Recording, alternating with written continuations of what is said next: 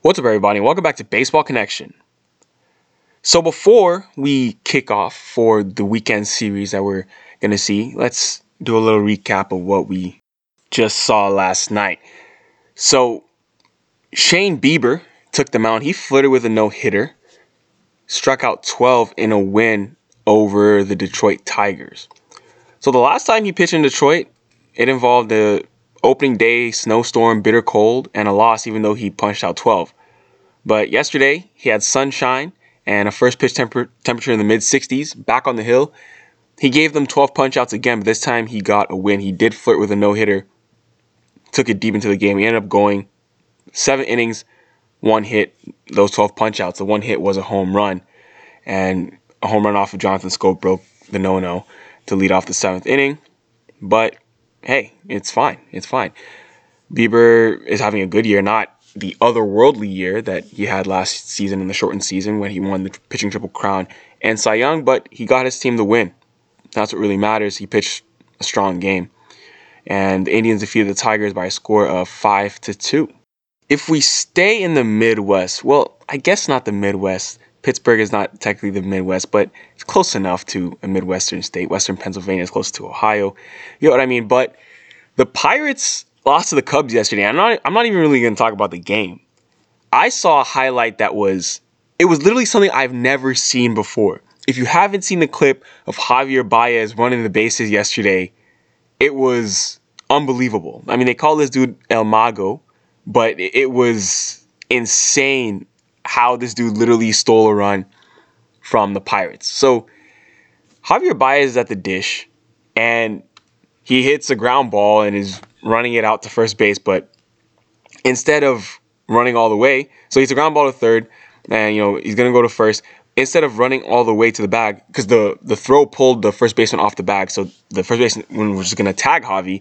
Instead of running into the tag, Javi runs back towards home plate, buys time for the runner to score from third, then runs towards first, and then the Pirates throw the ball away, and then Javi ends up all the way on second base on routine ground ball to third, and the Pirates just look completely foolish. He literally used a pickle to steal a run on a ground ball to third base. I've never seen anything like it. The words I'm using to describe it aren't going to do it justice. You have to watch it. You have to watch it if you haven't seen it. And in all my years of watching baseball, I have not seen that play happen before. I mean, I've seen plays where a runner goes to first base and they retreat back to the dish, but I've never seen it bring a run in to score and then him end up on second base. After all that, it's crazy. So the Cubs did that to steal a run from the Pirates. And if you're a Pirates fan, you're just wondering, my goodness, can we catch a break? How can we let this happen? But at the end of the day, the Cubs won this game by a score of 5-3. That's all I'm going to say about this one. Javier Baez did some magic on the base paths. Heading out to New York, Alek Manoah made his Major League debut for the Toronto Blue Jays.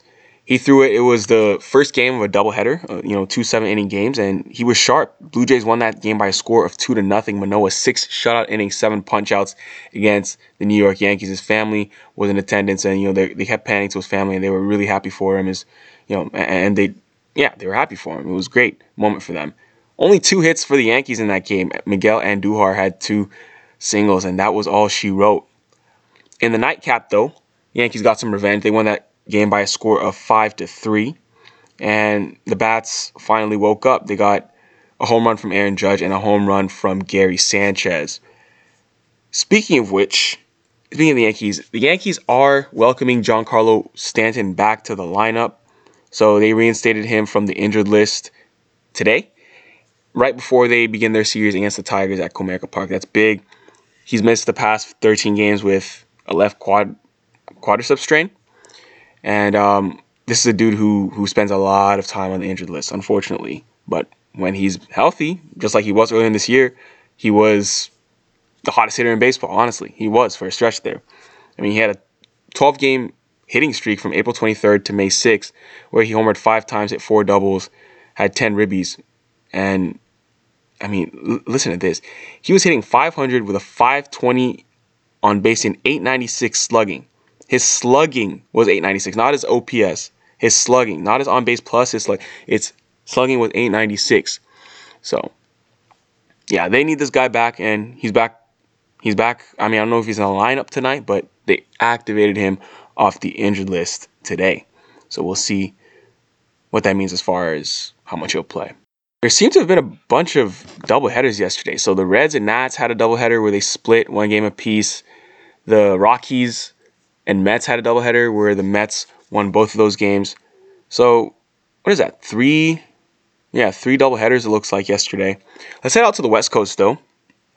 So the Oakland A's defeated the Angels by a score of 5-0. Chris Bassitt threw a 2-hit shutout. It was his first career shutout, actually. And Oakland gets their 30th win of the year. Shohei Ohtani was supposed to start, but he got caught in traffic there in the Bay Area. Apparently, he was taking a team bus to the ballpark, and then they had to turn back because of an accident on one of the bridges there and take BART. And I think it's like Bay Area Rapid Transport or something like that. And then he was later than usual getting to the ballpark because he had to take BART. And they just figured rather than messing up with his routine, they would skip his start and have Patrick Sandoval pitch because Sandoval was on regular rest, and then they'll have Ohtani pitch tonight instead. Patrick Sandoval, he was good. He was good on the mound. 5 shutout innings against Oakland. It was the bullpen. It was a bullpen. Sleggers gave up 4 runs, and that was really that was kind of the nail in the coffin. But I mean, the Angels didn't score any runs anyway, so they lose that game by a score of 5-0 in Oakland. Heading up to Seattle, the Rangers lost 5-0, but Adolis Garcia, the guy who has had a lot of eyes on him, he continues to turn heads. So first of all, let me start with the team that won. The Mariners won 5-0. Chris Flexen tossed the gem. 7 shutout innings, and he only allowed 4 of the 24 batters he faced to reach base. Adolis Garcia had a very nice, he didn't hit a home run. Finally, they kind of cooled down his bat there, but he made a great catch out there in center field to rob a home run off the bat of Mitch Haniger. And he's, like I've said already, if the All-Star game were tomorrow, he'd be starting at center field and then batting cleanup for the American League. So good things from him. But Mariners get that win for sure. And then in LA, the Dodgers beat the Giants 4-3. Alex Wood got touched up. A bunch of home runs, honestly. 3 home runs. Justin Turner, Max Muncy, DJ Peters all took him deep.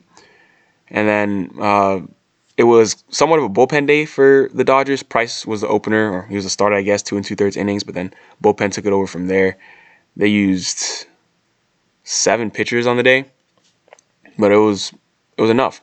They won the game by a score of 4-3 over their rival San Francisco Giants. But Max Muncy, this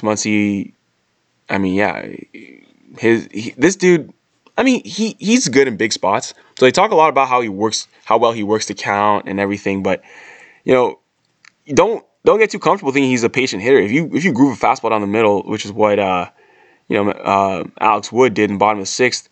He hit the go-ahead home run yesterday. So yeah, he's patient, but he'll hit mistakes. And that's what he did yesterday for the go-ahead home run. Big hit for him, and Dodgers win. So enjoy the weekend series, new slate, starting today and through the weekend. But that'll do it. If you enjoyed this, please share it with someone who'd be interested, and we'll see you next time on Baseball Connection.